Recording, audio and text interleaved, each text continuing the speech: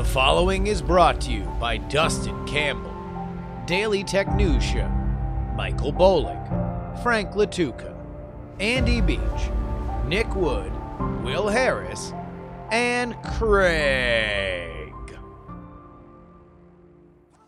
Politics, politics, politics, politics.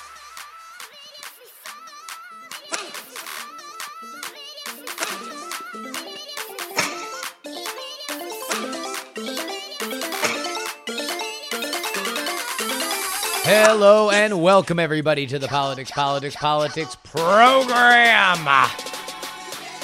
January 27th, 2021. Your old boy, Justin Robert Young. 4 sweet, tender days away from the end of the villainous, boo, hiss, dry January. Yuck. We got a lot to talk about. I'm going to make a controversial statement to all of our liberal listenership, all of our Never Trump listenership. You don't want impeachment. You don't want this trial. Indeed, if I were to come up to you and give you the opportunity right now to turn a key and the impeachment trial would just vanish and go away, I believe by the end of this episode, you would take it. We're also going to take a look at the 2022 races that are already shaping up. We'll take a look at the landscape there, specifically which races we're going to be paying attention to, not only obviously in the midterms, but also right now as we see announcements, we see early polls, and we begin to get a look at the lay of the land as to how the major battles in the Senate and the House will take shape. All that, and we have our progressive voice, our friend, the internet's own, the literal Grinch, Jack Allison. We have a great conversation about whether or not comedy's rebounded, whether or not the progressive movement is in a good spot right now. There's a Frank Sinatra reference. It's always great having Jack on the show, and I guarantee you that this is no exception. But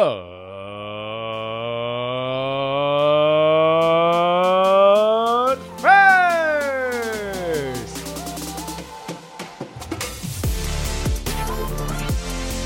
in impeachment, some of these Republicans say, let's move on, it's divisive. Bull. Number one, it's required by law. Number two, if we convict, we can then, with 51 votes, prevent him from running from office. But the third point I want to make, you want to unify America, you need truth and accountability. That is Senate Majority Leader Chuck Schumer giving an interview to Rachel Maddow on Monday. This was his first big allow me to reintroduce myself to a key Democratic media voting bloc, MSNBC. All right, this segment is going to be bare knuckle, buy for one, sell for two. It's not personal, it's just business politics. I'm not going to talk to you about what is morally right. I'm not going to talk to you about what you should do if you want to save the soul of the nation. I'm not going to be a weepy-eyed constitutionalist. I'm not going to be a cut me and I will bleed red, white, and blue American experiment superfan. What I am going to do for this next segment is talk to you as an optimizer, an efficiency expert. Somebody that is only looking to do one thing, do things. There is a large possibility, based on historical data, that the Democrats are already below 2 years' time where they will have any kind of majority in the Senate. Traditionally, midterms swing against the president's party. So, if we are operating under that assumption, then, in the words of the film industry, we are burning daylight as we speak if you are the Democratic majority. There is not a lot of time to do things at the speed of Congress, specifically when you have a 50-50 split with a tiebreaker. That means anything you can't find consensus on is going to have to go through reconciliation, which isn't cheating, but it is time consuming. And what you're able to push through there is often far less than you would have wanted. We're probably going to have to take some time in a future episode to talk about reconciliation and exactly what it means and when it's happened in the past, but we'll table that for now. Because what I want to talk to you about is impeachment, and specifically the second trial to convict Donald Trump. This time, one article for inciting insurrection against the United States of America by way of his words leading up to the Stop the Steal rally in Washington, D.C. on January 6th, and then his actions on stage during that rally that subsequently led to hundreds of his supporters storming into the Capitol, resulting in, at least, as we know now, 4 deaths. Again, just so I'm just going to let you know, I'm going to immediately delete any email that comes in explaining to me why, for the soul of America, we need to make sure that that we have this trial. I know. In fact, I'm probably going to get a text message from my mom when she listens to this, and she's going to say, "I'm disgusted that you would even have this conversation," because she very much believes, as you heard last week, we need to have this trial. We need to convict Donald Trump. But I'm telling you now, if you could make it go away and you are a Democratic voter and you want this performance by the Democratic Senate to be good enough that you don't lose your majority, indeed you expand it, what you want is for them to get as much done as possible. My argument, brutal though it might be, cut and dry, black and white as it might be, and it's something that I feel is underreported. It's only a few outlets, political outlets even, that are daring to say this out loud. Shout out to Punchbowl, a new outlet that I love so far. I've already subscribed to their newsletter. Shout out to Punchbowl. Everybody who's listening to this, say PX3 loves Punchbowl. I would love to interview some of those guys. They are among the few brave people to say what is plainly obvious. Donald Trump will not be convicted. It's not going to happen. Conviction does not have the votes. But Cocaine Mitch he won't. But maybe the moderate, they won't. Yes, there will be more Republicans that will vote for it now compared to with the Ukraine thing. So it'll be more than just Mitt, but it will not happen. It won't. It won't. Here's what is going to happen. A lot of you are going to watch the TV and you're going to watch the trial and you're going to boo, hiss at the Trump stuff and you're going to hooray at all the anti-Trump stuff. And then people are going to vote to acquit him.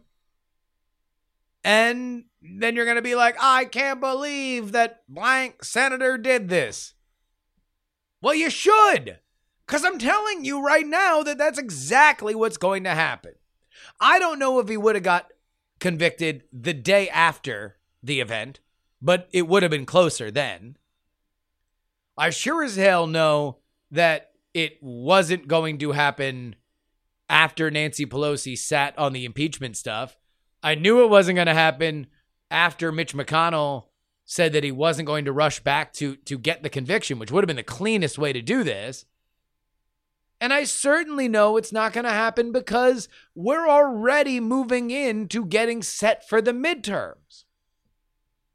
And if you are not in the Republican Party, then you fundamentally do not have the full picture of what it would mean. Again, cold, calculating, just like getting the votes together to do this. To take the extraordinary step for the first time in American history to convict an impeached president. Think about it like this. Have you known somebody that was in a really bad relationship? Like, and I don't mean secretly bad. I don't mean you and your other friends all talk about what a terrible relationship it is. I mean the person in it, your friend, knows it's a bad relationship. Now, when you all get together, all that person does is bitch about how bad their relationship is. And your conversation with them usually goes something like, well, why don't you just get out of it? Like, I know it's going to be tough. I know that you guys co-own things or you have a pet together or kids, but no one's benefiting from the fact that you are in a bad relationship. And they always say, like, I know. And then guess what? The next day you see a picture of the two of them, your friend and their awful significant other, smiling on Facebook. Because even if you are that person's best friend, their best friend, you still don't know exactly what is going on in that situation, in that relationship.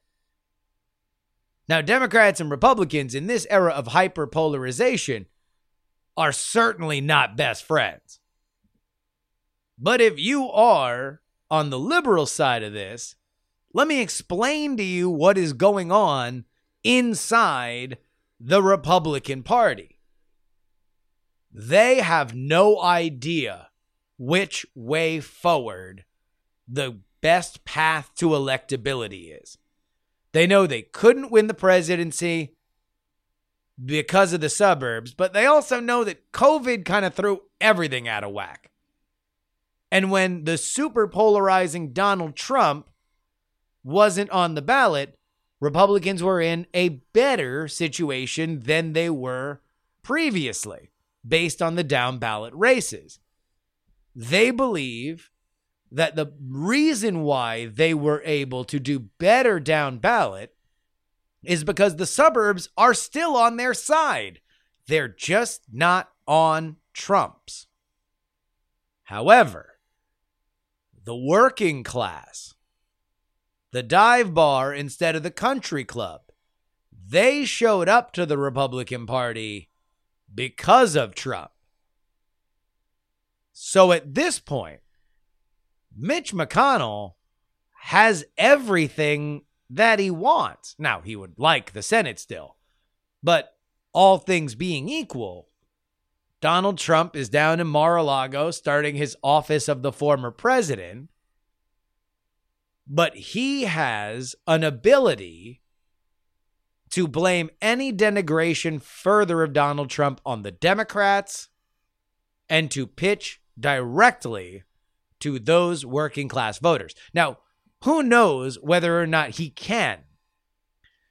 But what he can't do is sever his ties to those voters, which is what whipping up votes to convict Donald Trump would be, standing arm in arm with Chuck Schumer. Now, Mitch McConnell is not up on the ballot, and he's not the Republican Party, but he is probably the most savvy surveyor of political fault lines that we have right now in the Republican Party. And so, this isn't going to happen. You're going to get a few more. There are going to be a few ye old Republicans that are going to use that moment to convict Donald Trump as a way of saying that they are very different from the dive bar side of this party. But it's not going to happen. And so, if we understand that it's not going to happen, and we understand that time is precious for Chuck Schumer and his thinnest of thin majorities, and we understand that part of the reason why John Ossoff and Raphael Warnock got put into the Senate was because people wanted $2,000 and other COVID relief and state and local aid. And we understand that at its earliest is going to happen after March. And we understand that the Democrats are going to shred everybody who doesn't vote to convict Donald Trump, therefore poisoning the well further for any kind of bipartisan help that they would need to get anything passed.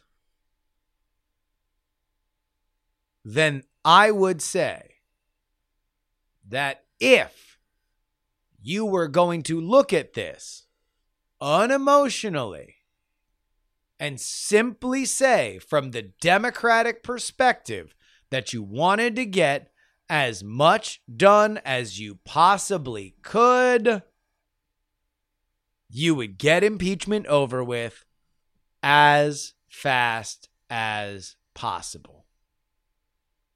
Indeed, you could possibly score the biggest win by way of censure. At that point, you could have a bipartisan verdict that punishes uniquely Donald Trump without having the exact same thing that happened with Ukraine happen again in the year of our Lord, 2021. Is it ever too early to look at 2022? I don't think so. By the way, that's another element to the impeachment thing is every second that ticks by is a second closer to everybody thinking about 2022, specifically with the Senate hanging in the kind of balance that it is. And the more Republicans think about 2022, the more they're going to not think about insulting any possible member of their own party. So let's take a look at what that battleground is going to look like. Popular Senator Rob Portman of Ohio said that he is not going to seek his seat. That now makes that an open primary. And one of 20 seats that the Republicans are going to have to defend. That's going to include open ones in North Carolina, Pennsylvania, and now Ohio. The GOP will also have to defend Marco Rubio's seat in Florida and Senator Ron Johnson's seat in Wisconsin.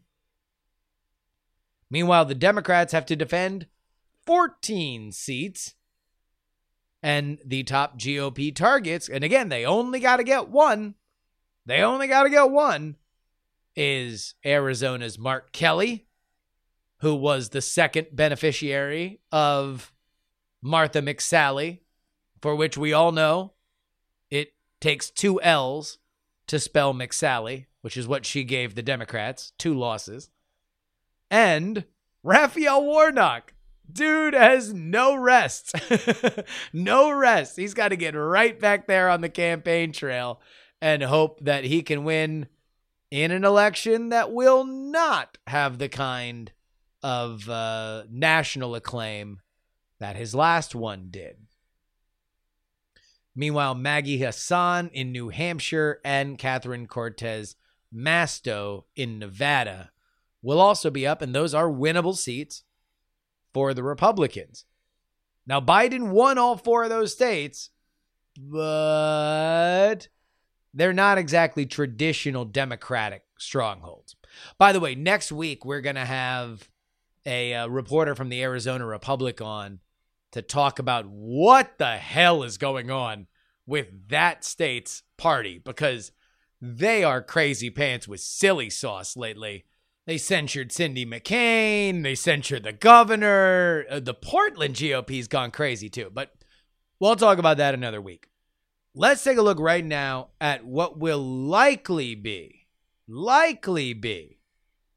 the most competitive races. Let's start on the Republican side. Chuck Grassley. The man with the most bizarre Twitter account in Washington.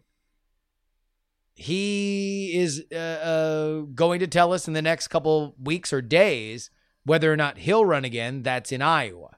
So we'll keep an eye on that. That is a Republican lean by about 8 points. We have Portman, who's now out. In North Carolina, that's open. Pennsylvania, that's open. The only other Republican-leaning seat is Marco Rubio in Florida. That's a 3.4% Republican lean. At that point, we get into these following seats. Warnock in Georgia, Kelly in Arizona, and Ron Johnson in Wisconsin. Remember, Ron Johnson Wisconsin was a lot closer than anybody thought.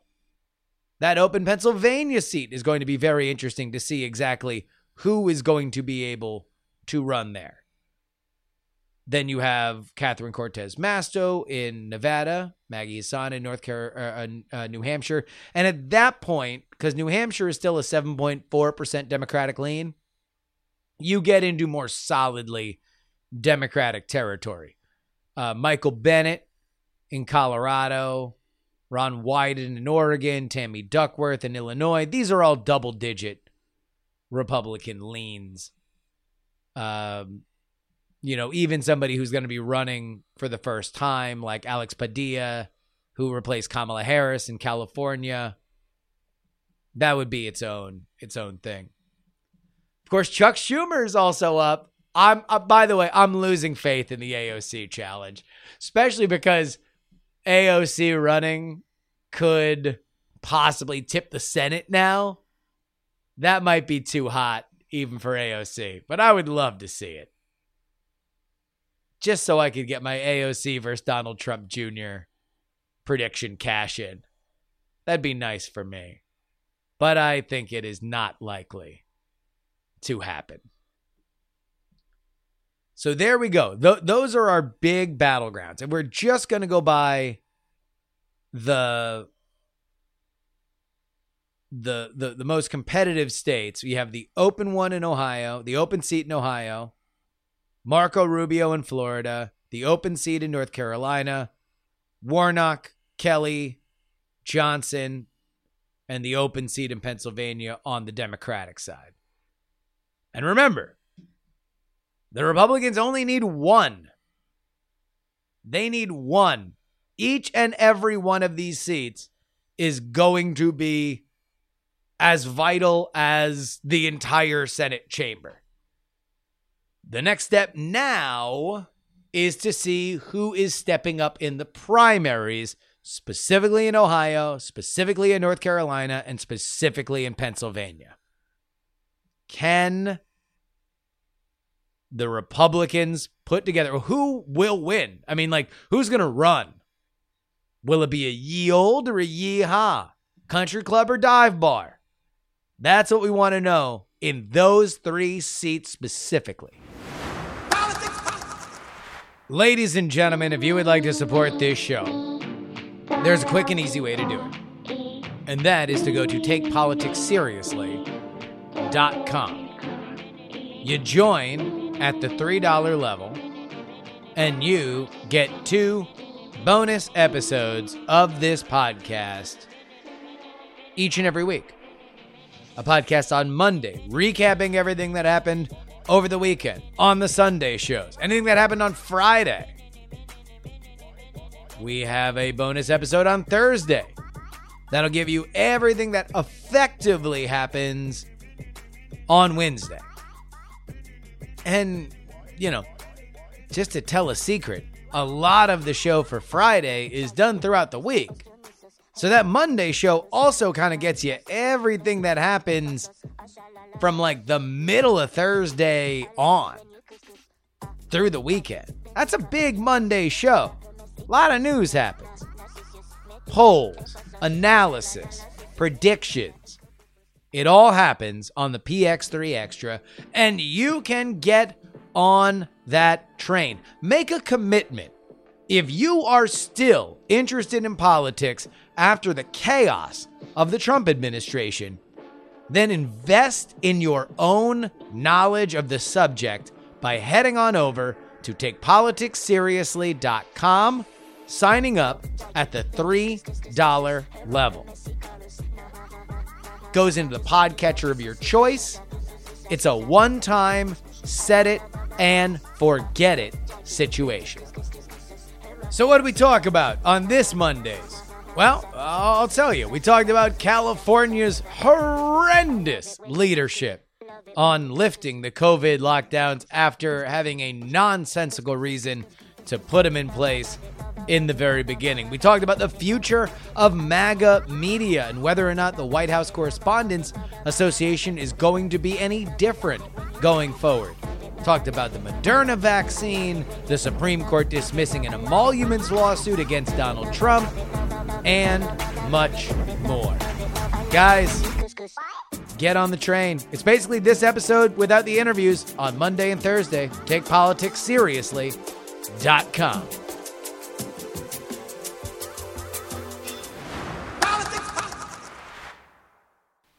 Our guest today is one of our favorite progressive voices, the bomb thrower, the literal Grinch. You know him from Struggle Session, the podcast, his morning show, Jack AM. Welcome back to the show, Jack Allison. Thanks for having me. Oh, I'm doing great. You know, it's a triumphant time here in the United States of America. Well, you know, the first time that you came on the show was talking about why comedy was awful during Trump.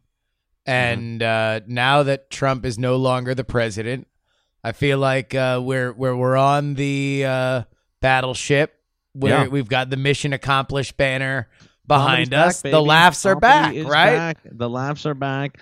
You know, I here's the thing, honestly, Justin, that I think about now. After coming on the show the first time, we had this talk about why comedy was bad under Trump and everything. And what I'm realizing now under Biden is comedy was bad under Trump because the comedians are bad. Well, I mean, I do think that part of it was this might just be a lost generation for comedy. Culture. I mean, I don't know. Like, it's like it's not a lost generation for comedy. It's just a lost generation for all corporate art, I think. You know what I mean? It's like that might be the way to put it. What we traditionally thought as the avant-garde was like, oh, late night because of Letterman and Conan and movies, SNL, TV. Movies, it's like really what these are. To make a movie, to make a TV show.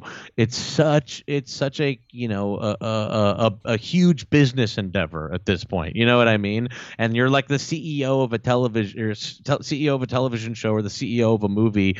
And I think in modern day America, it's impossible to make anything interesting in that structure. So, maybe we should forget, the idea that, late night can be avant-garde because they're ultimately just sort of like the sleep aid arm of a multinational corporation. It's been staggering how awful everything still is. Like, look, it's kind Biden of culture insane. is really, really wretched. You know what I mean? And it's like, we're seeing a lot of self-congratulation. We're seeing a lot of,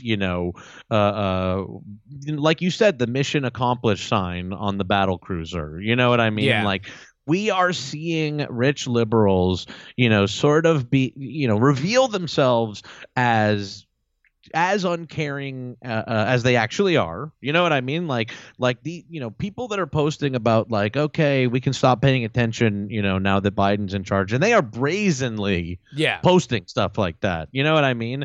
It's like, I think that the Biden election is allowing for rich liberals a true return to normalcy and an allowance for them to be like, okay, we're done with politics. Let's get back to like the stuff we actually want to be working on. You know what I mean? And so aside from the sort of ugly self-congratulation and, the disgusting opulent like pageantry of it all, when it is as grim as it's ever been in the United States. Yeah, it didn't get any nicer over the holidays, right? In fact, we had 4,000 deaths a day for most of it. No, it's exceedingly grim. We're at the 9/11 a day level for some time now, and I wasn't that heartened, by watching all of the politicians we know wear very expensive stuff, on TV, and I think that what we're seeing now is like liberals wanting to get back to their lives and just enjoy a sort of celebritized presidency that they can enjoy kind of in the background while they all get back to the important work, of like how they individually should personally be represented in the boardroom, like by being in the boardroom. I do wonder though whether this level of Biden enthusiasm even lasts until like the summer, because Biden, while likable, is not particularly charming, and he does get. We're also not going to see him ever. They're going to disappear him. Well, so often, that is. swear. I'll tell you that you had a tweet a while during the election that I kept coming back to. Of the Biden presidency is a Medium post that says the riots must stop with a picture from him during the Obama administration, like that, and there's part of that. They have made an effort to put him out there, yes. Although listen, I think that these first couple days of the Biden presidency, I think that they're like very aware that they're under the gun and that they're sort of on borrowed time. And so I will say that like they came right out of the gate with a big old stack of executive orders, some of which were fine, some of which were like not that interesting to me, but like, they have had Biden on camera a lot and, kind of being a very sort of active president. But I wonder how long they'll be able to keep that up. And I also think that we're just not going to see anything policy come out of this White House. Like, already the $2,000 checks became $1,400 checks, and they're not even going to happen until like March, Yeah. Well, or April, right? And we don't even know. Which by the way, wherever you stand on 400, whether they already gave us $600, which by the way, I only have a thing on IRS saying like, we don't know where your money is, deal with it later or whatever. So I never got $600, but I just think if someone gives you $600 and then takes another 5 months to give you the rest, $1,400, that's like different payments. You know what I mean? Like over 6 months getting $2,000 is I don't know. That's just like not understanding how money works to me. Well, and it certainly wouldn't have been considered $2,000 if it were two Trump administration payments, right? Exactly. Like, Which, by the way, I definitely don't think it's fair for them to claim credit for the payment that did come out and was signed under Trump. You know what I mean? Like, I know that they're like, we were always talking about it just being an addendum or whatever, but I'm like, you really are, in the same way that Trump was like claiming credit for like the good economy that was occurring under Obama, you are claiming credit for like legislation that did happen under Trump. That is the GOP, Senate, and Trump's $600. Sorry. Well, my thing with them is that you have how is any of this going to get done, right? So, like, number one, we have a lot of things that everybody is very, very keyed in on. The impeachment that now is going to take up 2 weeks, right? Mm-hmm. You got to get all these people confirmed, and then you have like 3 major action items. The first that supersedes all of them is COVID, but also the longer you go, and I do think this is part of the calculus, the less urgent it's going to be because the vaccines are already happening. So it's like when you say, oh, we're definitely going to do 1,400, if there were a betting market, I would bet on it just not happening because A, it's going to be hard to happen, and B, the economy is going to be in a better position. Well, I mean, I also would say that today we saw them, release this resolution to raise the minimum wage to $15 by 2025. Not going to happen. I'm at like, all.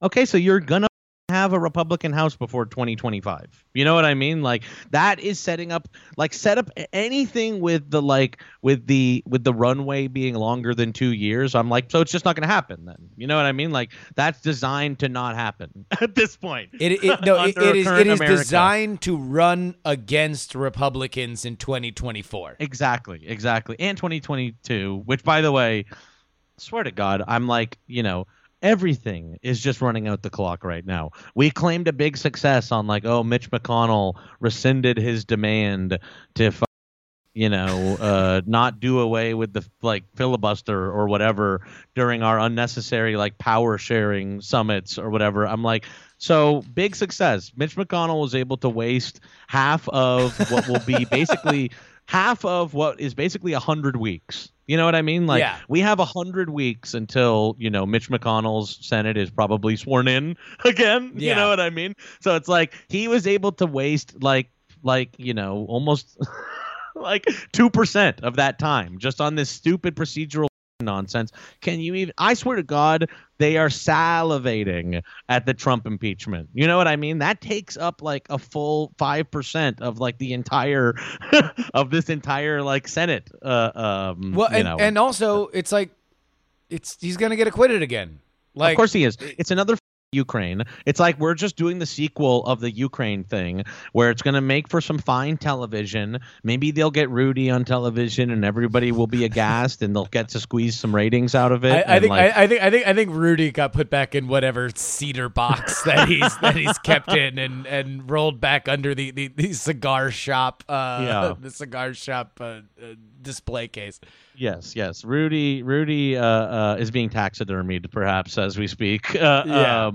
But in any event, it might be some good television. We might get fun chyrons. We might get good ads that say the trial of Donald Trump or whatever the fuck. But I don't think it will really amount to anything other than like basically making it so that we will be in 2022 before any meaningful thing is done. Well, with, and also owning, it's like the House and Senate. It's the impeachment thing. If you really wanted to do it, you had to gun it. Like, you had to go really fast. And no one's going to give it now. Like, Lindsey Graham is whipping votes against it. Nobody gives a f- anymore. You know what I mean? Like, that's the real God's honest truth, is that it's like there was energy at that moment when we saw these people climb into the house or whatever. But now a month later, it's like, were those people Antifa? Some got arrested, some didn't. Who cares anymore? Trump's gone. Well, and also, I mean? It's like now everybody's thinking about 2022. When people talk about the first 100 days, and I've gotten some like criticism on this show of like, what does it even mean? Who cares? It's like, the first 100 days is literally just the absence of life, the absence of things that are happening, right? You have a very precious amount of time at the very beginning when the biggest story in the world is there's a new president. Right. And you can get things done if you want, and you're not running yet, theoretically. You are not. There's like a little moment. Yes. Like 100 days is a nice little window of when someone should not be running for president. Can you please do your job? We can all everybody agree do your that job for for the first 100 days. Yeah, 100 days, and then get back to campaigning. That's like the social contract we've all agreed on. Yes.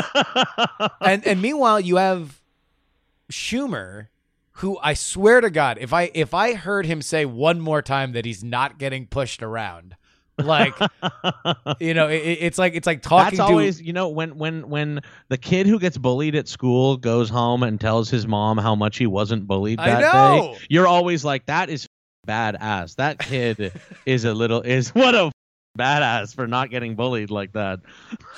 Well, also it's like, it's like talking to your friend who's in a relationship and is like, oh yeah, they came home last night, they were drunk, but they were really calm.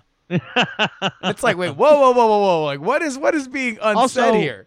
We're trying to sell that these people like aided and abetted an insurrection while also being like, okay, we're having sort of like good faith debates with them on power sharing. You know what I mean? Like, what world are we? It's like just as silly as how, like, they sort of ran on Trump as the sort of Russian infiltrator while also sort of, voting up his military budgets and every single, do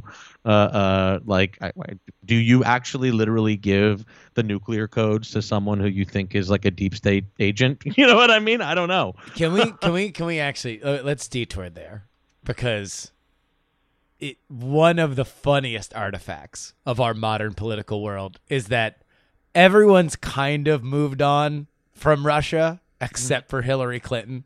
Because Hillary Clinton, honestly, she can't give it up, or else she has to admit that she's a worse candidate than Biden. I know. It's actually so funny. She brought it up the week that they stormed the Capitol. I know. You know what I mean? Like, I'm like, he's oh on my the God. phone with Putin. Like, Hillary, it's not Putin. You know what I mean? And also, like, Nancy Pelosi fucking gave her the time of day and was like, oh, this is absolutely Putin or whatever. I get it. I guess she has to. She has to for her own ego. But it just makes me insane. I'm like, because what we actually saw was unprecedented and something that I'd like never seen before in my life. And yeah, to try to make it to like Putin was pulling the strings just makes me feel insane. That's all. And gaslit. that's the biggest thing is in a 50-50 Senate, which it seems like, by the way, everybody but Mitch McConnell was unprepared for. Nobody seems on the Democratic side like they were prepared to actually have power. They Right. already had like everything was written for them to be the opposition party. And Well, it's the only role they know how to play, to be honest with you.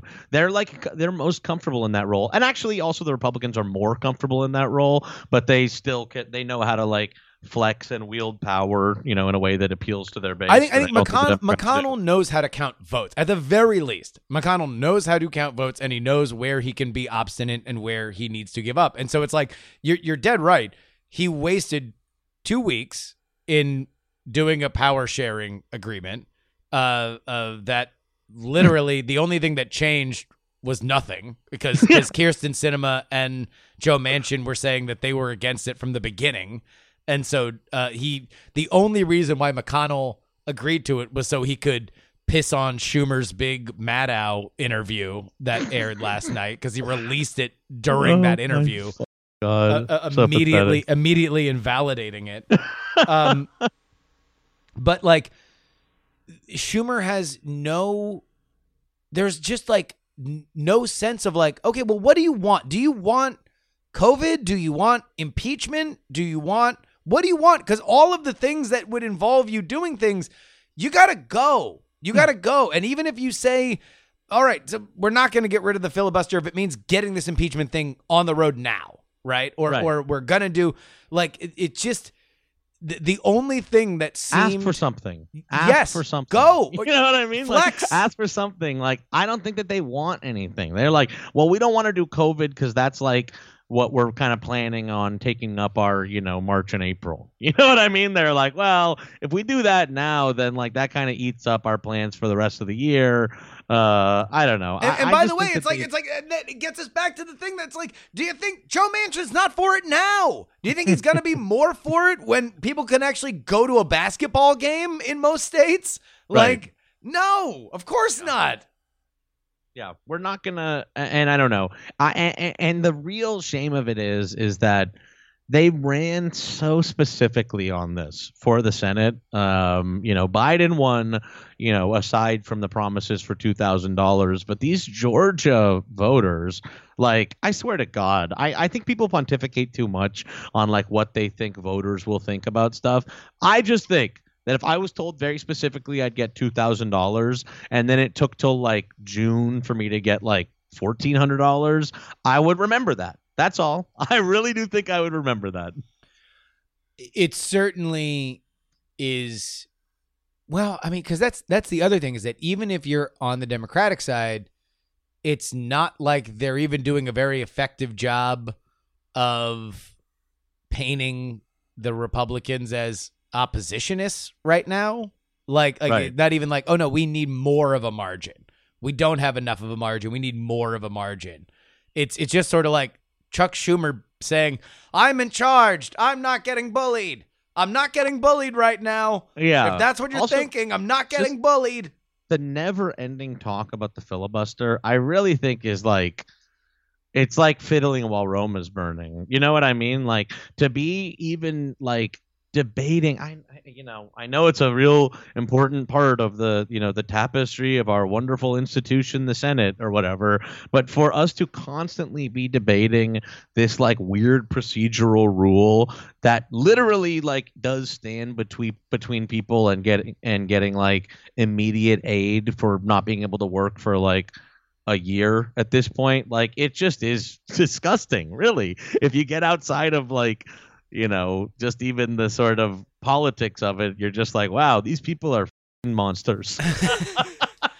Well, and even like, what do you want? Like, you can't Right. do the filibuster right now because Manchin and Sinema are against it. Cool. Right. So having a big so what we Just want is move. to waste time. Yes. So let's do 2 weeks where we get together a document. It's like DSA stuff. You know what I mean? It's like, okay, we want to talk about the filibuster, so let's spend 2 weeks getting together a working group so that we can put together a document that will disavow will disavow the movement to end the filibuster. Okay, guys, thank you so much. Wonderful work up there. Well, and it's like nothing happened. Nothing happened. Like, Yes, at all. nothing happened. Nothing. I mean, like, Mitch McConnell said, I want you to write on your forehead in permanent marker right now, We I will love the not end the filibuster. filibuster. And Chuck Schumer said, that's ridiculous. I won't be bullied into writing in permanent marker on my... But then Joe Manchin was like, don't worry, I will bully him Yeah. into not having the filibuster. And everyone was like, sounds good. Yeah. Okay, good, wonderful. And that's that. I don't know. And people are, like I said, people are 6 months behind on rent during that whole period of time. As all that arguing was happening, people were like, I wonder if I'm gonna like get to pay my back rent. Yeah. With the 600 plus 1400, if the I would bet on it not happening. I would bet on it not happening because if you look, I would definitely bet on the full $1,400 not happening. I really would. And I think this minimum wage thing is a smokescreen. The minimum wage thing. It's so frustrating because it's like we needed that minimum wage in like 2009. That's when people started talking about Fight for 15. And so to put up as a victory that we have created a framework that can be disassembled that will get us by half a decade from now to a minimum wage that like is not commensurate with like the cost of living, that will be undone. That's not a victory. It's not a victory like by any Well, measure. and it's also so obviously going to be the first thing thrown overboard. It's not bold. It's not bold. It's literally like just a step above doing an executive order in terms of like how easily undone it is. Yeah. You have to do these things quickly. So like that's how Obamacare is a mess and it doesn't work very well, but you can't get rid of it because people got used to it, and it's a better system than not having health care at all. Like your life is better. If you didn't have insurance before Obamacare, then you now have it. Your life is like slightly better for it, even though it's an onerous cost and might be bankrupting you otherwise. You still can't get rid of it for that very reason. Well, it's like you have to do this. There was everything quickly. else that came in with it. Like it was like pre-existing Right. conditions and stuff Yes, like that. exactly. That's something that do away with nobody that shit. wants to get rid of. But you have to give it to people right away. You know what I mean? Like that's what Obama did. Is he's like, I'm president, I have the power right now. Let's do away with pre-existing conditions. And so they did away with it. And Obama was like not even that good. But if you do away with it very quickly, then people are used to that. Saying that we're going to get the $15 minimum wage in 2025 ensures that no one will actually ever get it. So no one will ever even get used to it. You know what I mean? So it's like you have to do these things so that they can affect people's like material life like immediately. Otherwise, like, this roadmap to getting it done sometime in the future will be undone and there won't be any outcry for it because people didn't have it yet. All right, let's talk about the state of the progressive left, because it feels that there was in November, at least through a lot of the kind of like rank and file leadership or famous, most notable members of the progressive movement were for Biden. They helped campaign for Biden and for the Senate. But now it feels like that truce is over. And I don't know what the actual state of the progressive left is. There seems to be some infighting now. Disaster. So give us from your vantage point, what is the state of the movement? It's complex. Okay. So what you're talking about is like a couple different things. As far as the state of the actual movement, I'd say that like the left in the United States, is stronger and has more momentum than it has, for at least my lifetime. And I think probably since at least like, probably for like the last 7 decades or something like that. But with that said, it's still weak as shit. It's f***ing pathetic. And we hold no power. And yeah, there is a lot of infighting going on. So look, I do sort of think that there's a lot of good stuff that can happen at the local levels, with the left. I like a lot of the like sort of local organizations. I work with Ground Game LA, who worked and kind of was integral to electing Nithya Raman to the city council here in Los Angeles. I think you can do stuff to help people locally, but I do think that the on the national level, the left is a disaster. And even though I think there's momentum and more so than there has been in years, we're still in the United States, and I actually don't think that there's like absolutely like widespread or like a plurality of momentum, and I don't think it's going to happen fast enough. I actually think that and I'm not trying to be a doomer or black-pilled or anything like that, but my real feeling is that with climate catastrophe and the kind of like ongoing collapse of the United States, I think that we can do palliative care, and I think that we can try to help our communities locally, and we can do our best to elect people and stuff like that. But I don't know. I don't see a sort of progressive revolution happening through electoral means before this whole thing is done with, to be honest with you. Yeah. And so it's like, yes, there is a lot of infighting. So like we said at the top, the laughs are back in Biden's America. I think that if I had like a sort of prescription, for what the left could do, I've always said that it's like, we just need to build the bench. We need more people. You know what I mean? A lot of the infighting going on the left really boils down to, the elected officials that are the furthest left, the people in the squad, like your AOCs, Ilhan Omar, Rashida Tlaib, are sort of viewed by people on the left as like not being vocal or progressive enough, not pushing hard enough for this kind of stuff. You know what I mean? Yeah. And I think that there are other, and also, sort of attacking really, viciously, which, I think is acceptable to do to elected officials. There is this sort of like strategic question about it, and, whether we should attack people, who are friends in the same way that you attack enemies and stuff like that. But, it's a fucking mess. You know what I mean? Like, my basic feeling is that I'm like, I think that there are like very smart people doing organizing, at the local level. And yeah, a lot of those groups did end up having to like support Biden and stuff like that.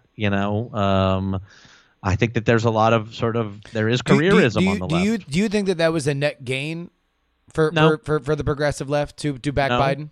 No, but I don't know what the fuck else you do. You know what I mean? I don't think it was at all, and I think everybody got played. If they ever really thought that the Biden administration was like being truthful about them having access or anything, they got played. But then also, if I'm like a community organizer, and people are like, we want to organize around getting Trump out of office.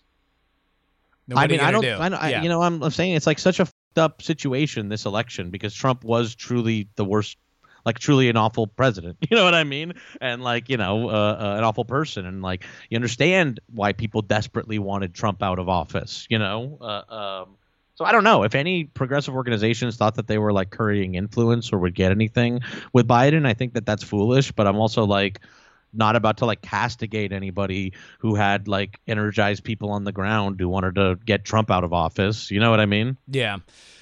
Obviously, the biggest figurehead for the progressive movement over the past several years is Bernie Sanders. Bernie Sanders now ascended to the head of the budget committee. Where is the Bernie of it all in your mind? Listen, I like Bernie. Bernie's a politician,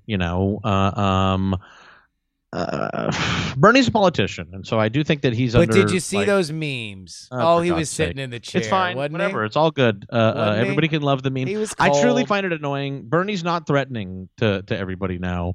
And all the people who like were literally during the primary being like, he reminds me of my like abusive father, or being like, how cute. I'm like, okay, I don't give a shit. Have fun out there, everybody.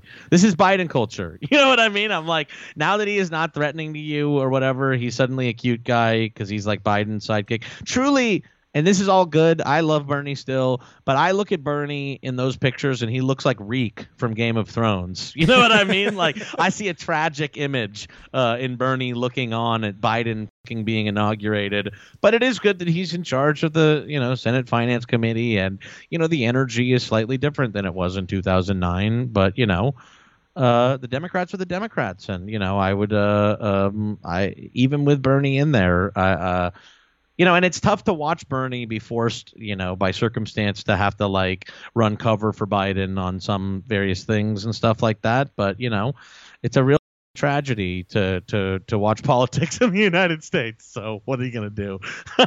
Yeah.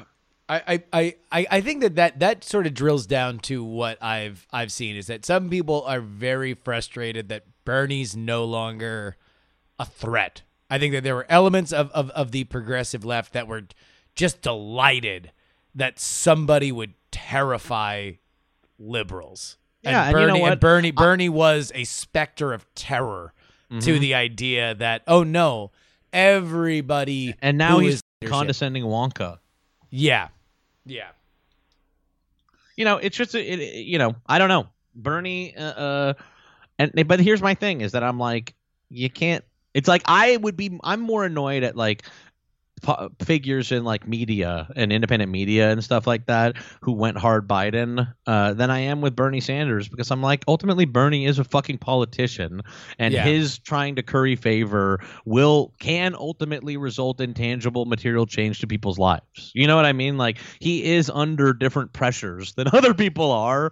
You know what I'm saying? Like, I don't know. Like, it breaks my heart a little bit, but I'm also like, this is politics. It's not being a fan of a punk band. Yeah. No, everybody will disappoint you. Eventually. life, you know? Yeah. That's the motto of the Biden administration, I think. Is Frank Sinatra's "That's life." That's what goes through my head all the time. I'm like, we voted for this. You're like that. You don't. We're not going to get $1,500 till June. I'm like, that's life. Yeah. We voted for this. Well, You know? we will. What We are you will gonna all. do? We will all be crawling up into a big ball and dying, as old Blue Eyes sang. That's life. That's What do you want me life. to say? Jack Allison, Jack AM on Twitch, of course. Struggle Session is the podcast. Anything else that you're working on? You know, I'm working on a novel, but don't worry about it. I'm posting on Substack, but people shouldn't look at that, you know. But the things you said are good. But wait, hold on. Also, can you give me 30 seconds on your Twitter? Because you had a Twitter and then you became the literal Grinch. You made. Listen. This is a real, you know. Why does Twitter have power over us? You know what I mean? Like, why does Twitter have power over us? It's like because we're being ourselves online. You know what I mean? And I think that, like, it was healthier and better when we were anonymous online. It was. I think that, like, you know, Facebook got us all to use our real names online so that people would stop being Nazis online, and everybody just became Nazis in real life. You know, the reason I was like, I don't want to be myself on Twitter anymore. And the only reasons I can think of to stay being myself are all like ego and weird brand stuff. You know what I mean? Yeah.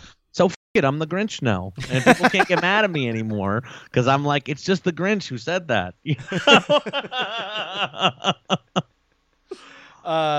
So how do people follow? How do people follow the Grinch? Go to Grinch posting. Go to twitter.com/Grinch posting to follow the Grinch, the literal Grinch, and you can follow my personal account at Jack Allison LOL. And that's just gonna be promo and That's like wishing your promo. mom a happy birthday. I said congratulations to Kamala and Joe for the inauguration. So that's on the personal account that people can hire me from. There we go. Jack Allison, thank you so much. Thanks for having me. All right, I want to start a new tradition here on PX3. Because I'm about to tell you a lot of ways that you can support this show if you would like to give us money. But I know times are tough. I know that not everybody's got something to spare out of their monetary budget. But I do know a lot of you guys are on social media.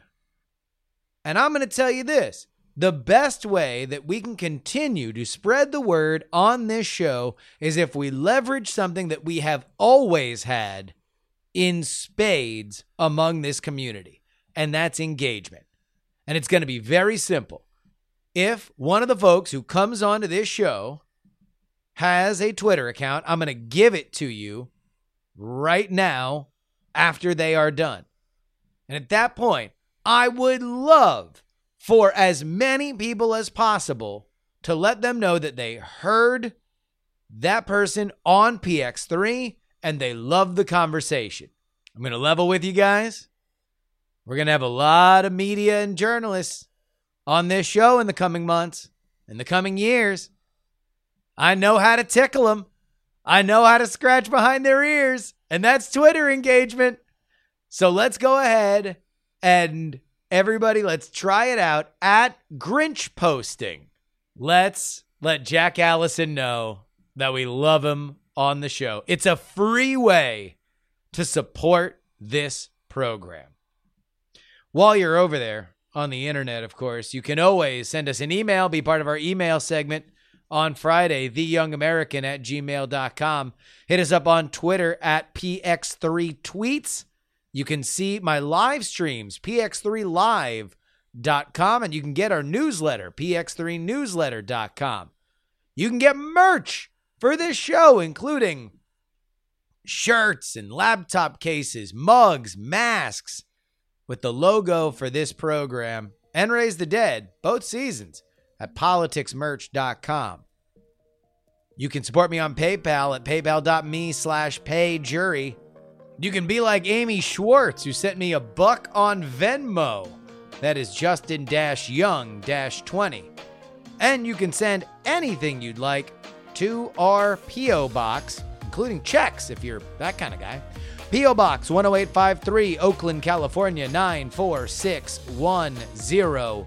Of course, TakePoliticsSeriously.com is where you can get our bonus episodes and sign up to have your name read at the end of the program as part of our Titanic $10 tier, including I Love You TNT, Dr. G, The Jen, Kathy Mack, Headphones Neil, Onward to Georgia, Captain Bunzo, Jay Sulu, Dallas Danger Taylor, Middle Age Mike, But What Happened to Tex?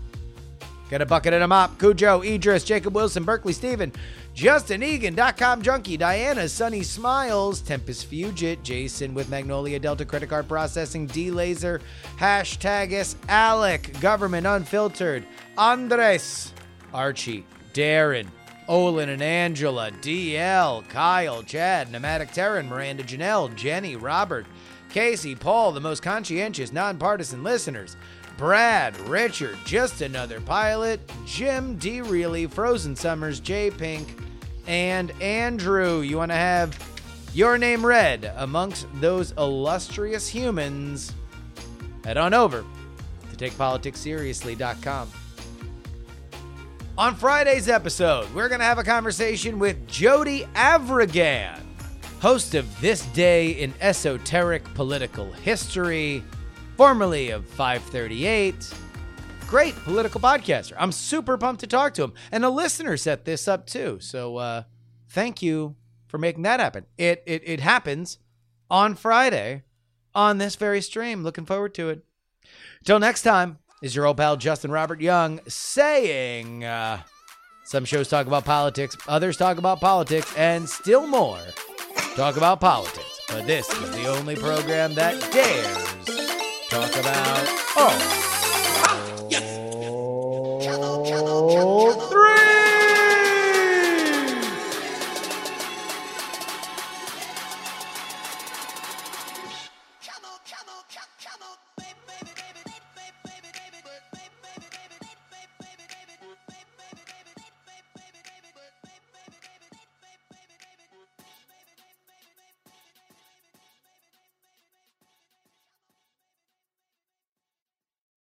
Diamond Club hopes you have enjoyed this program. Dog and Pony Show audio.